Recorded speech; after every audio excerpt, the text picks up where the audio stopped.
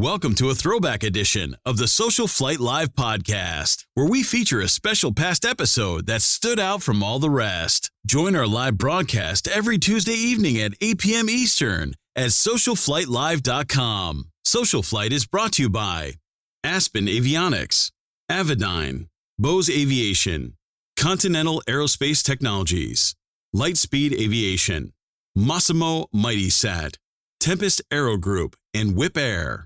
And now, here's your host, Jeff Simon. Hello, everyone, and welcome to a very special edition of SocialFlight Live.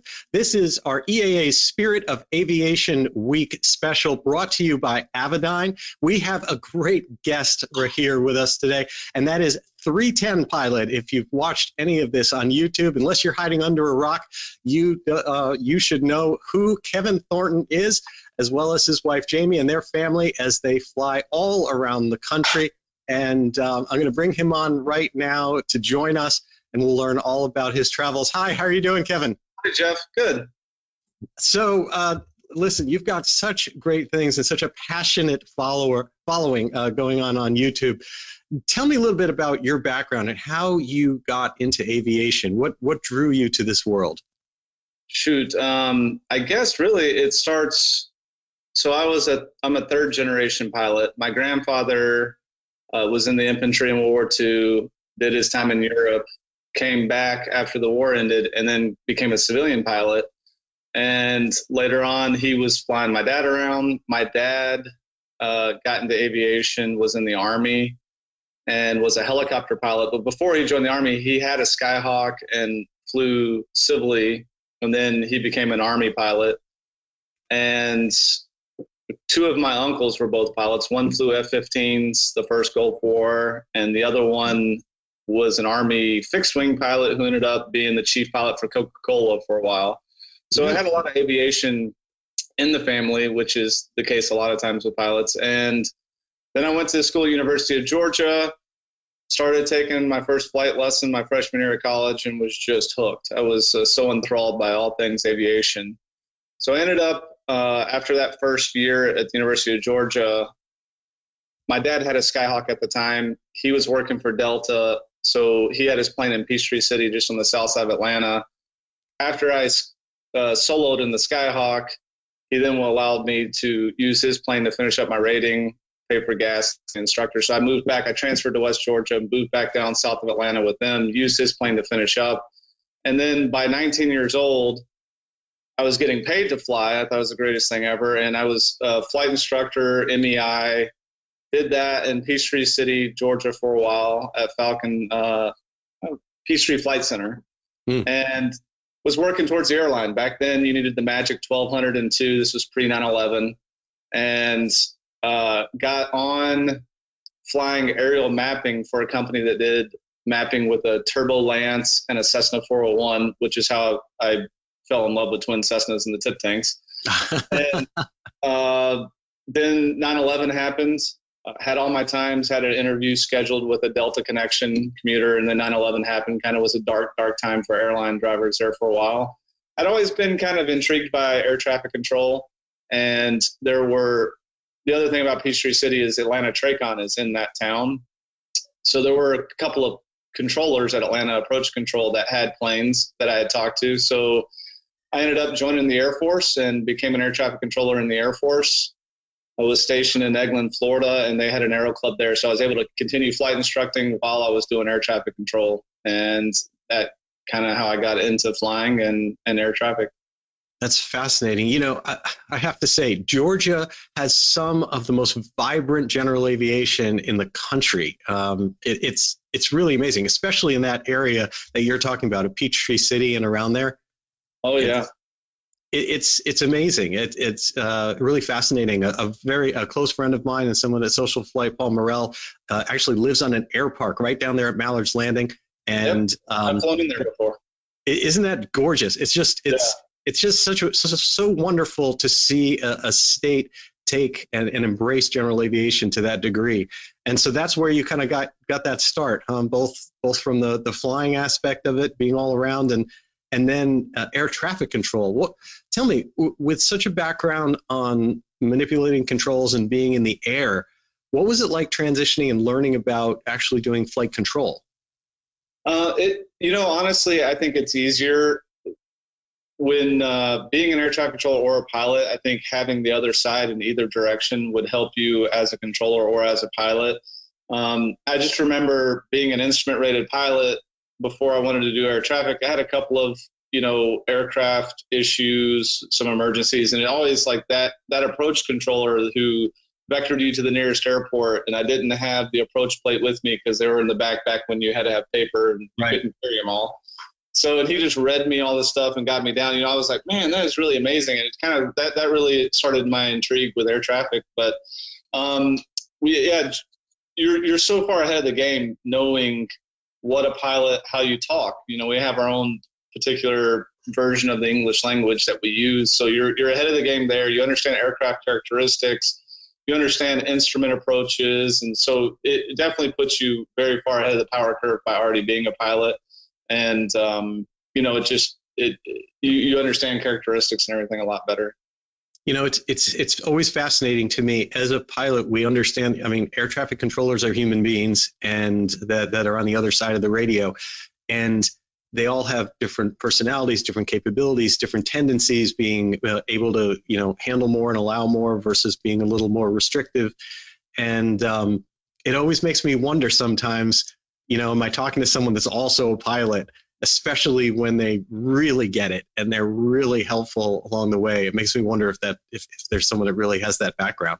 And there are quite a few pilots in the air traffic control world, and even ones that aren't still current or active. A lot of them have had pilot's licenses at some point. And if you don't do the military route, the other path, which is what Jamie did, was what's called a CTI school. And I don't remember what that stands for, but at any rate, there's maybe 15 schools around the country that you could go to learn air traffic control. And a lot of those schools, not all of them, either offer or require a pilot's license in conjunction with that. So, it never hurts. You could be talking to an amazing controller and they just took the time to understand, and they've been on some FAM flights or they've been in aviation, and maybe they're not a pilot, but they can at least understand what you're going through and know how to help you. And, or sometimes you're just talking to a pilot who maybe has been there before.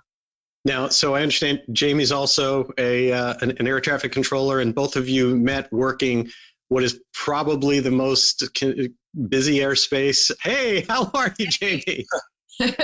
She made it on. Thank you for the cameo. I appreciate that. Yeah. So I have to say something as we are transition into the air traffic control talk.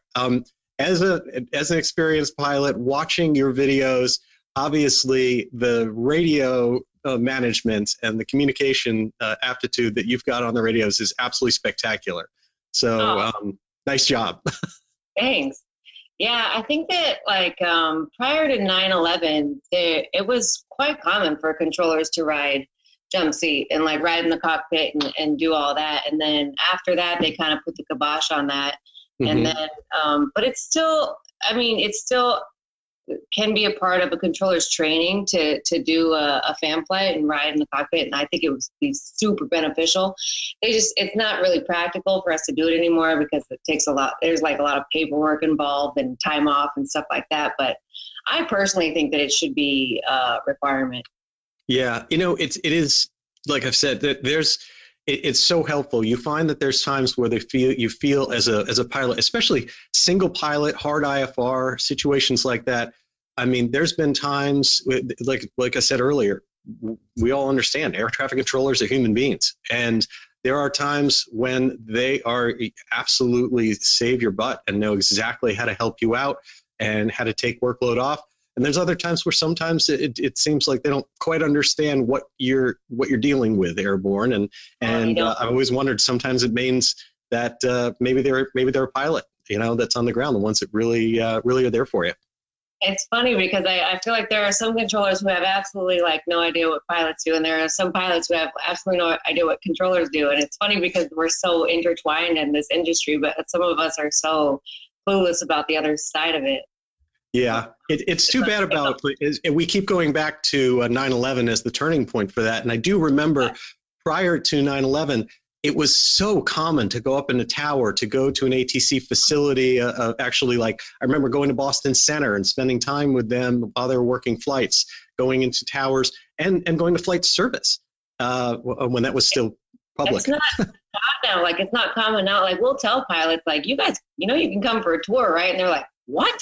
I can come for a tour? It's like, of course you can. But people just don't, I don't know. We don't know. We don't think about it, I guess. Yeah, they shut it down for a while after 9/11, and obviously it's shut down for COVID now, but eventually all you need is a pilot's license, and you should be able to get back into centers, TRACONs, and towers again. Well, if that's something that you can do, then that's going to be the next thing that I probably do, and I'll probably do it. We have a new pilot in our SocialFlight family just as of last week.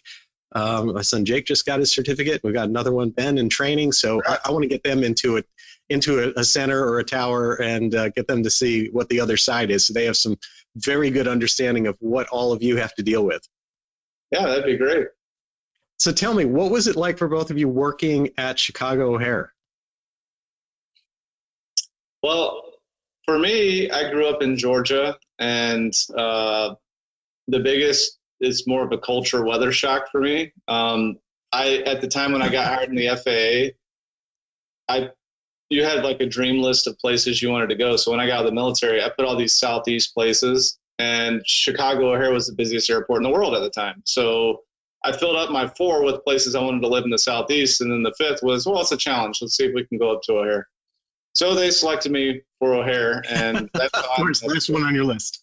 But it's been 15 years, 5 years to the tower, 10 years to the TRACON for me. At the tower, my high point was getting to work Oshkosh for 3 years, because you have to be a tower controller to work the air show. So I got to do that, and then got to come to the TRACON, and I'd always kind of wanted to do approach control ever since I was a new IFR pilot. So it's definitely a shock. You get used to it over time, and it's probably not good for your health, but you just get used to all the airplanes and all the weather and the stress. And eventually you just don't really feel like it's that stressful. But then when people talk or they come and watch what you do, they're like, oh my God, but you just kind of get acclimated to it. It's just a lot of airplanes, but with O'Hare and Midway in such close proximity, and they're 2 core 30 airports, and they're 7, whatever they are, maybe 10 miles apart, O'Hare and Midway. So it's a lot of planes coming and going every hour.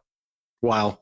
And of course, the creme de la creme job, which occurs once a year with the exception of 2020, is working AirVenture. And so what was that like?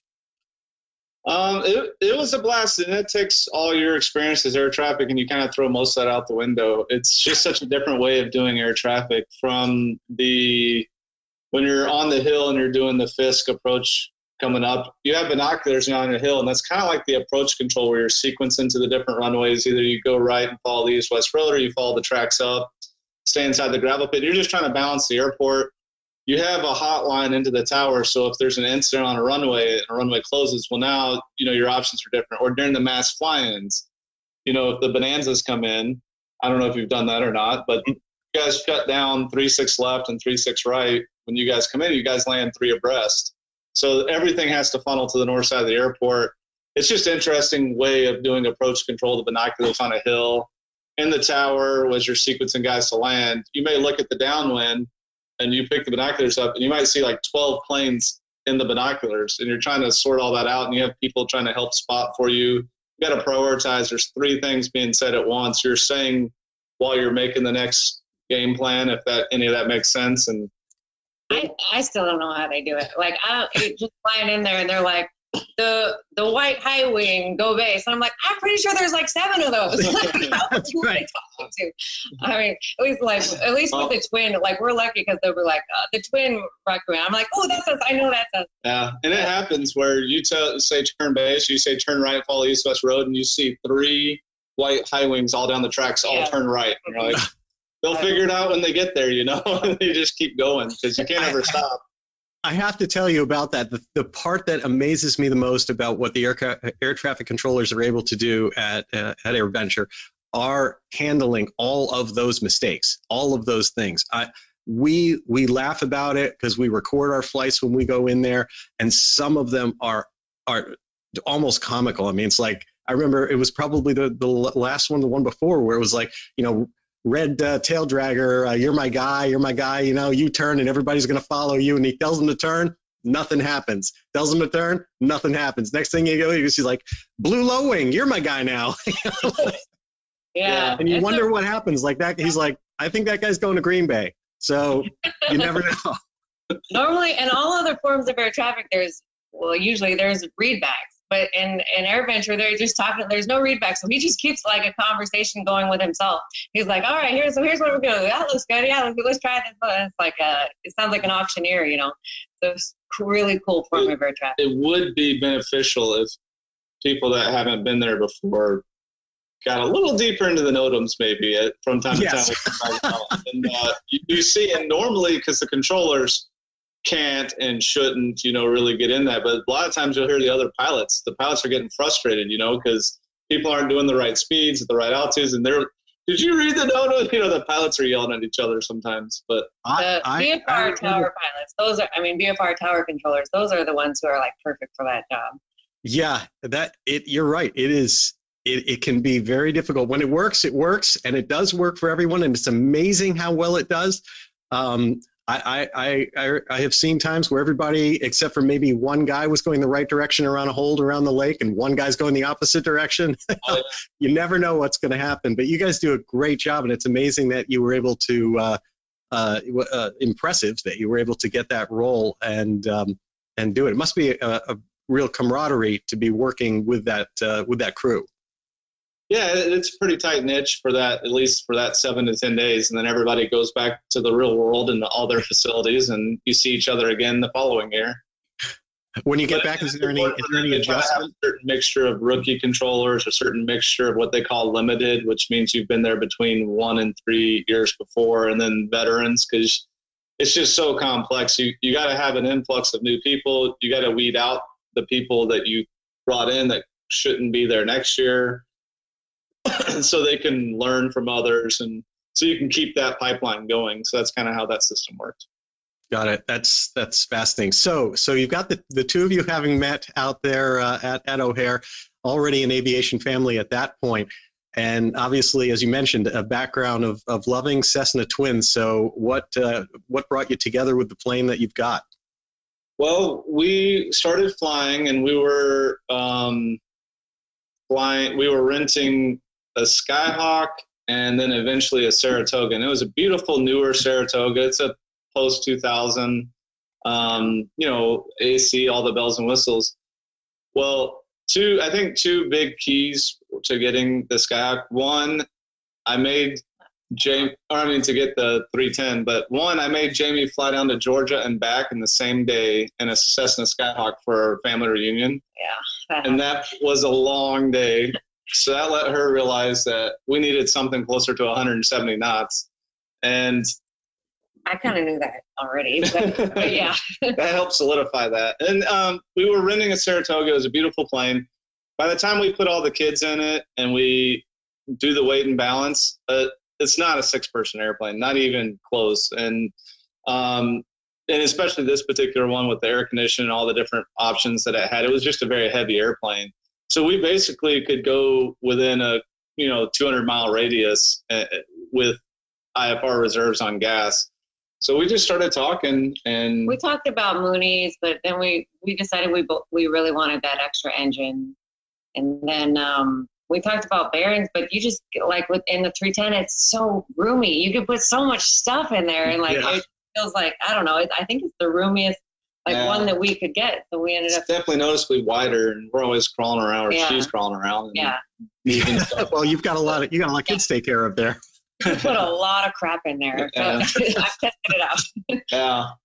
It's a nice. So it carries the right amount, 163 gallons of gas. We can go nonstop almost anywhere east of the Rockies. Wow. Fast enough, 175 to 182 knots. So, we can beat the airliners time-wise most of the time, doorstep to doorstep. So we decided on the twin for overwater, night, IMC, all these different things that we kind of were looking for, and being able to carry all the kids, during those kind of trips. And then once we narrowed it down to the 310, I knew the systems inside and out from flying a 401 in my before life. I always thought those tip tanks were super sexy. And we started looking and lucked out. We found one close by here in Lansing, Illinois, which is not very far. Mm-hmm. And it had the de-ice boots. Yeah. Big plus. It had that radar, which I thought was a big plus. But honestly, I wish we had the long. I think the long nose is sexier than. Yeah. Whatever. So we had a hanger, and the long nose has problems. That's right. It probably wouldn't fit. It wouldn't fit. Yeah. So I we were didn't looking think about that. We looked for a Q model. Normally, at some point, the aesthetics and maybe a saw would get you a little bit of an extra doggy door there, and then you'd be able to have that. Have like a little cutout in the door of the hanger around the nose. Hey, I think Delta does it. I've seen people do things like that in major hangars. You could pull it off. Yeah. There you go. I've seen that. It's a beautiful, iconic aircraft, and they're so fast. Yeah, it does pretty well. You can run them up to 190. I don't usually do that. I got to pay for the engines, and so I leave it set about 175 to 182.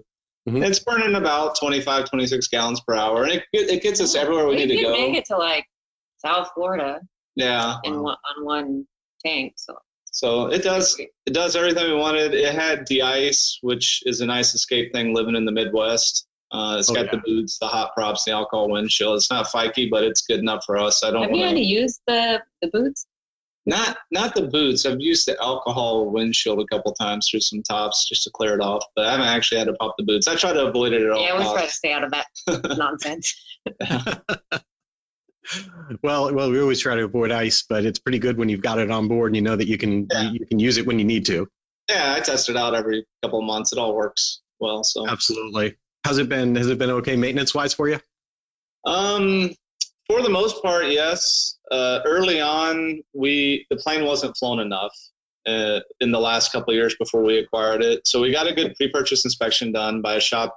The guy that did it at that shop owned a 310 before, so that felt nice. And the plane came back corrosion free. It had relatively low times on the engines, probably between 350, 400 hours or so. And they were overhauled at a reputable shop, but it just hadn't flown much in the last several years. So I made an offer keeping that in mind and closed on it, flew it around for a few months. Everything was going pretty good. I had the red dye. They have the threaded prop hubs, so the red dye came out one day. It had been several years, even though the hours were still low. So I had to get the props both overhauled. I've some other thing, I've changed all the struts, changed the tires and brakes. Left fuel divider got overhauled. I think the right engine exhaust stacks got overhauled, and changed out an alternator and some vacuum pumps. I had the dual vacuum pump failure, which we made a video. We were going down to Key West and lost both vacuum pumps, which I didn't even think was possible. So, for the most part, it's all been fairly minor. And then with the exception of the avionics overhaul and the paint, have probably been the two biggest things. So let's talk about that for a minute. You've got some pretty impressive avionics on there. The aircraft's got impressive things. Obviously, one of the reasons that you're here, you're partnered with Avidyne. You've got a full Avidyne stack, and with the IFDs, et cetera. One of the things that I noted about your equipment that's really impressive is that you've also got the SkyTrax system for TAS, for active traffic, in addition to just ADS-B traffic. So what went into all those decisions?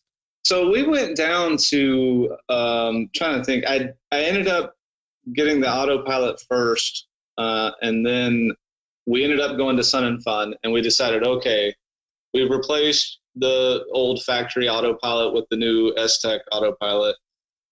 It talks to the Garmin, Avidyne, it's starting to look, but I had the GNS 530s, and they're just, I got tired of, the knobs. I'm worried about the longevity of those particular, and some of that stuff is just not very intuitive. So I said, all right, let's go to Sun and Fun. Let's take advantage. Let's look at everything that all the top avionics suppliers have. And we went to everybody. We toyed, we touched, we played. We, got downloaded some of the stuff and played with them on the iPad. But the Avidyne, man, we were just blown away. The IFD to me is so intuitive that just the logic that it puts into it, how you select things, how it builds your flight plan and shows you everything.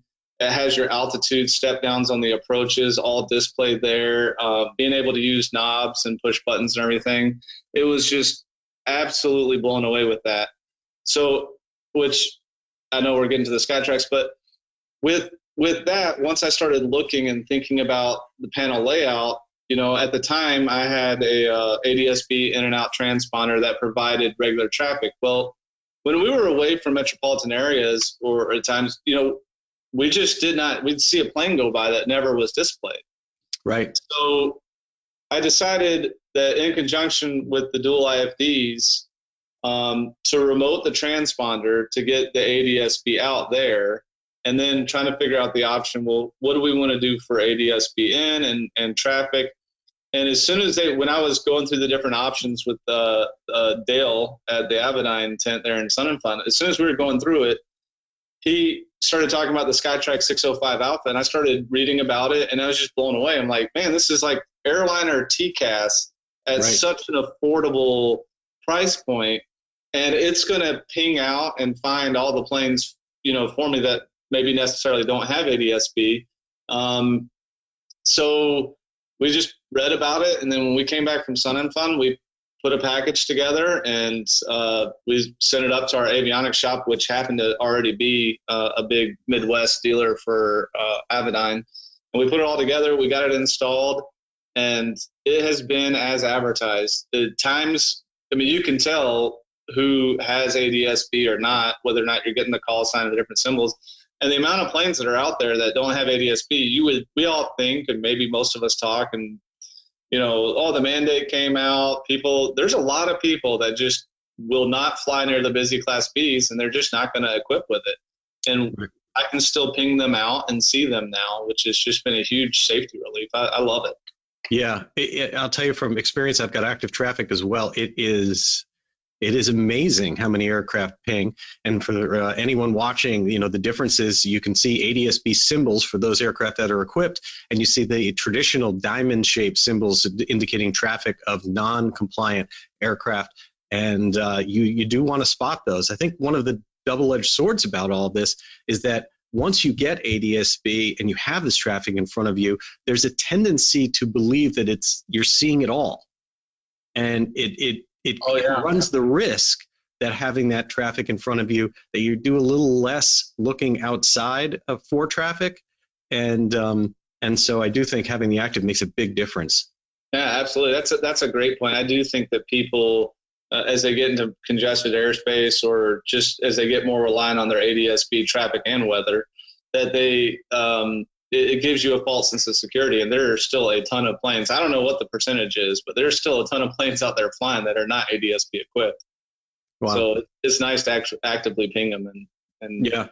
So let's talk about your flying a little bit, because obviously the adventures that you fly as a family are what really led to 310 Pilot. And so tell me a little bit about how did that evolve? You have so many passionate followers, rightly so.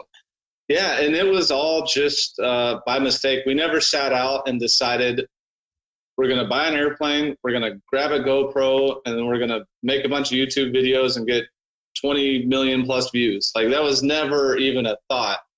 Bought the 310, started working on the upgrade. We decided early on this is going to be our forever bird. We're going to put all the bells and whistles in it that we want to make us happy, and then we're going to fly it until I lose my medical.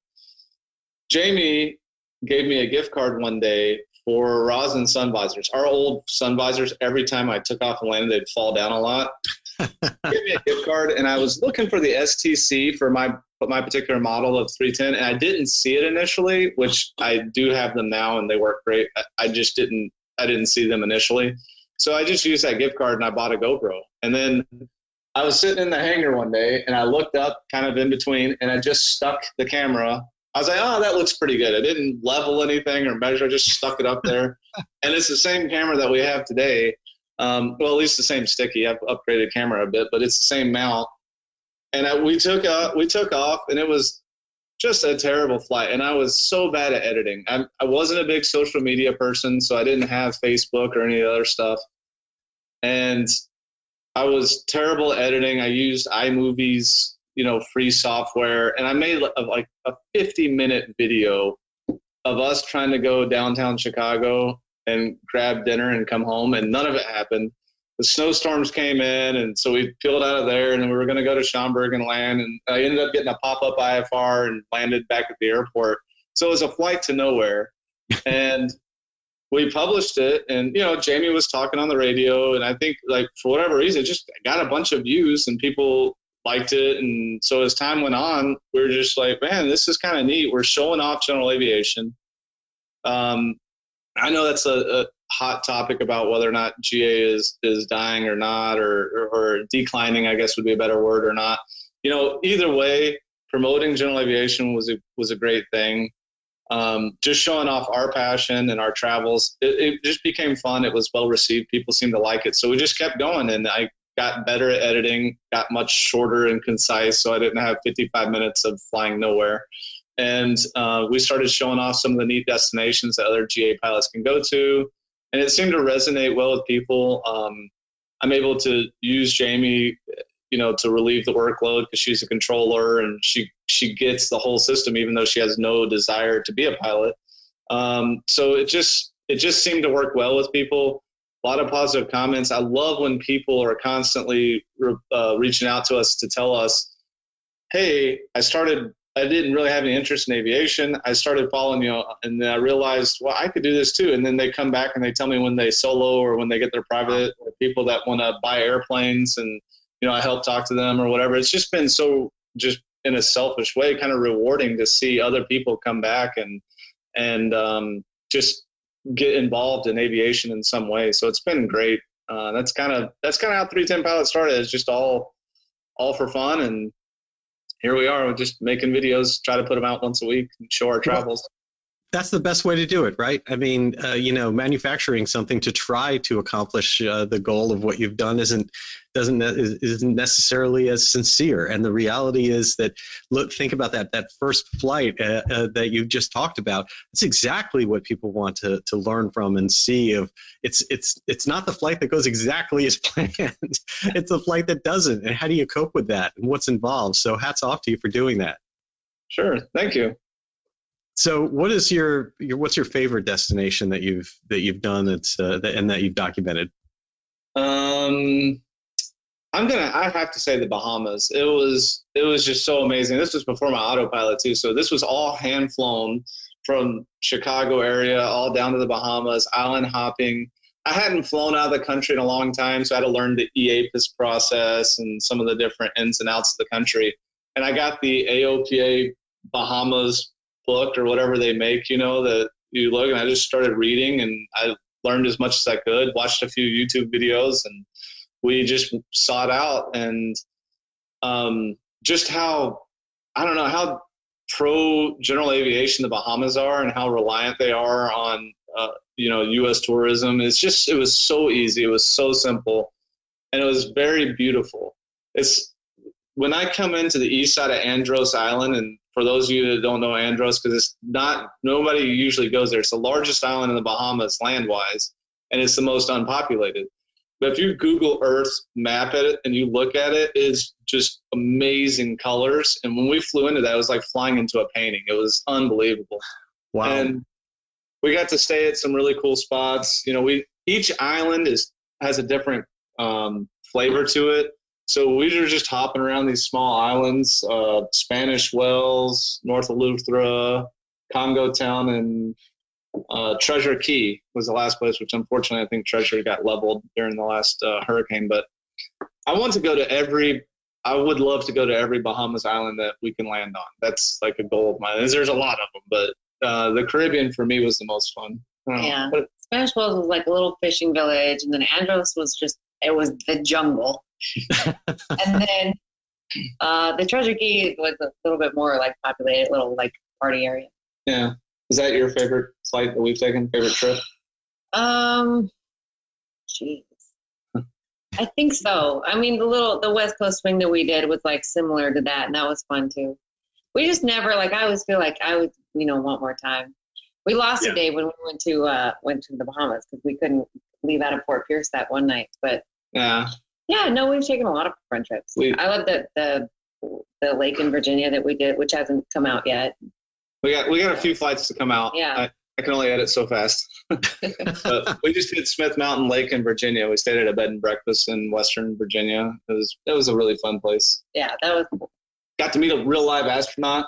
Yes. Just came back from the space station. Just aviation is such a small community. We're at a bed and breakfast in Virginia, and this guy named Reed Wiseman, who you can look him up. He's an astronaut. Just came back from the International Space Station. We're sitting there having a drink, playing dominoes with an astronaut. Aviation is such a cool community. Yeah. The other thing that's so wonderful, I think, about general aviation is that it doesn't matter like whether someone like yourself that's known by millions of people or someone else that just got their license. There's doesn't seem to be much ego involved and much stigma. Everyone has this in common, and we all want to share it. Absolutely. Yeah. It's been great. We've made so many connections with people that are just, a great down to earth. Everybody wants to help each other. If I ever needed to go drop my plane off to go get something done, I know people I can call, and the same people will call me if they ever need something to go. And it's pretty selfless. People in general aviation are gonna help each other out quite a bit. I didn't know when we got into this that GA was kind of like on the downhill slope. But we've heard from so many people like, you inspired me to get my license, or I want to do this. And like people in Europe are like, this stuff is not happening over here. Like it's dead over here. And so it's awesome to see that they kind of like try to keep it alive, because I think a lot of people now are like, they can get sort of the same joy on their virtual video games and stuff. And it's like, no, we got to keep this going. Like, I don't want any of these little airports to close down. Like, I don't want people to put it out there and show like how cool it can be. I think it's just something people didn't really realize. Oh, I totally agree. And, we've certainly worked so hard during this time, during the pandemic, to try to get people within safe guidelines to continue flying, continue supporting airport restaurants and local FBOs and pilot shops, because it's such a fragile community. And, a lot of companies are here because they're passionate about it, not because they couldn't take their technology to some other market and make a lot more money. They're here because they love flying. Yeah, he's told me there's, airports that we've been to. He's like, I flew in here when I was 19 and it was just hopping. There were just airplanes everywhere, everybody doing all this stuff. And now it's like a ghost town. I'm like, that's so sad to me. I'm not even a pilot. That just makes me sad. So we definitely, but I have seen you take the controls. So no interest in getting any further along with that? No. I really feel like in order to do that, you got to really have like the bug. You got to have the bug. You got to have the passion. It takes a lot of time and money. And people say like, oh, well, you got the plane and you got he's an instructor. So, but I don't think that you should learn to fly in a 310. And I also don't think you're so, there's a rite of passage if you can learn to fly in the 310. I'm going to say that right now, Jamie, to have your first certificate and your check ride be multi-engine, high performance, complex. Yeah. Good for you if you pull that one off. He comes in high and fast. You'll see what I do. No, I just don't. I would rather just like help navigate and talk on the radio and climb in the back and take a nap or make a cocktail or whatever. Like I just want to go on vacation. I like that. And how's it been? Obviously you've got 4 kids. What's it like raising your family in the aircraft, basically, while taking all these trips? They all seem to love it. Like Carson, he's working on his pilot's license. Obviously the two younger ones think it's so cool. They're like, like always like looking out the window. They've gotten a little bit used to it now, so they seem like whatever. Janae low-key loves it. Like she doesn't want to be on YouTube, so she's not in a lot of videos and stuff. But they dig it.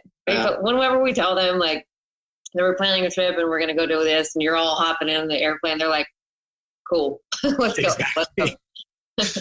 I remember once with both Jake and Ben also grew up doing it from 3 months old, flying in the plane. And I remember there was a time for some reason, one or another, we had to drive somewhere that was going to be 3, 4, 5 hours. And they looked at me with this look on their face, and they literally asked, in all honesty, like, "Can a car do that?" Like, That's like, funny. yes, a car can go that far. So kudos to you for being able to do that and raise your kids in a way that they think that that's just the way the world works, because they'll be the ones that spread it from here on. Yeah. I have a 6-hour max like road trip threshold, so this is good. This is good for us. I have a 3-hour max. Shut up. If it's more than 3 hours, I'm flying. I like that. Excellent. And you don't have to worry about traffic in quite the same way, at least. No, it's therapeutic. You get up there and you don't have to deal with TSA or parking at a major airport. You can just go and be free. It's one of the last like true free things that you really have. You can just take off and go anywhere. They really have taken all the fun out of commercial air travel. You go to the airport, like, you go to O'Hare and everybody is just on like level 9 of their stress level. It's like, oh God, that's not fun anymore. I know it used to be fun. People used to like it. It's just not like that anymore. I think that was before all of us were born. I think that's what you're referring to. I've seen it in a movie. I've never actually experienced it. I remember being able to just walk to the gate. Like, I didn't have a ticket, I was just going to pick up somebody, and you could just walk through and you go to the gate and it was all fine. But she was from Alaska. I am, yeah. Okay. So I'm just like, I remember doing that as like an 18-year-old. And that was 20 years ago. So things were different. It was all 9/11 was the turning point. Yeah, absolutely. And speaking of challenging times, so how has your family and your flying been coping with the crisis, the pandemic? So the early part of it was mitigated by the fact that our plane was in Florida getting painted. So that did delay the airplane getting painted. It was down in Separate Hills at Hawk. And they ran into some delays. The silver, I think it was one of the colors. I think it was the silver. Anyway, they ran into some delays from the supplier. Suppliers shut down. They didn't have everything they needed to get it done. So it did delay some things.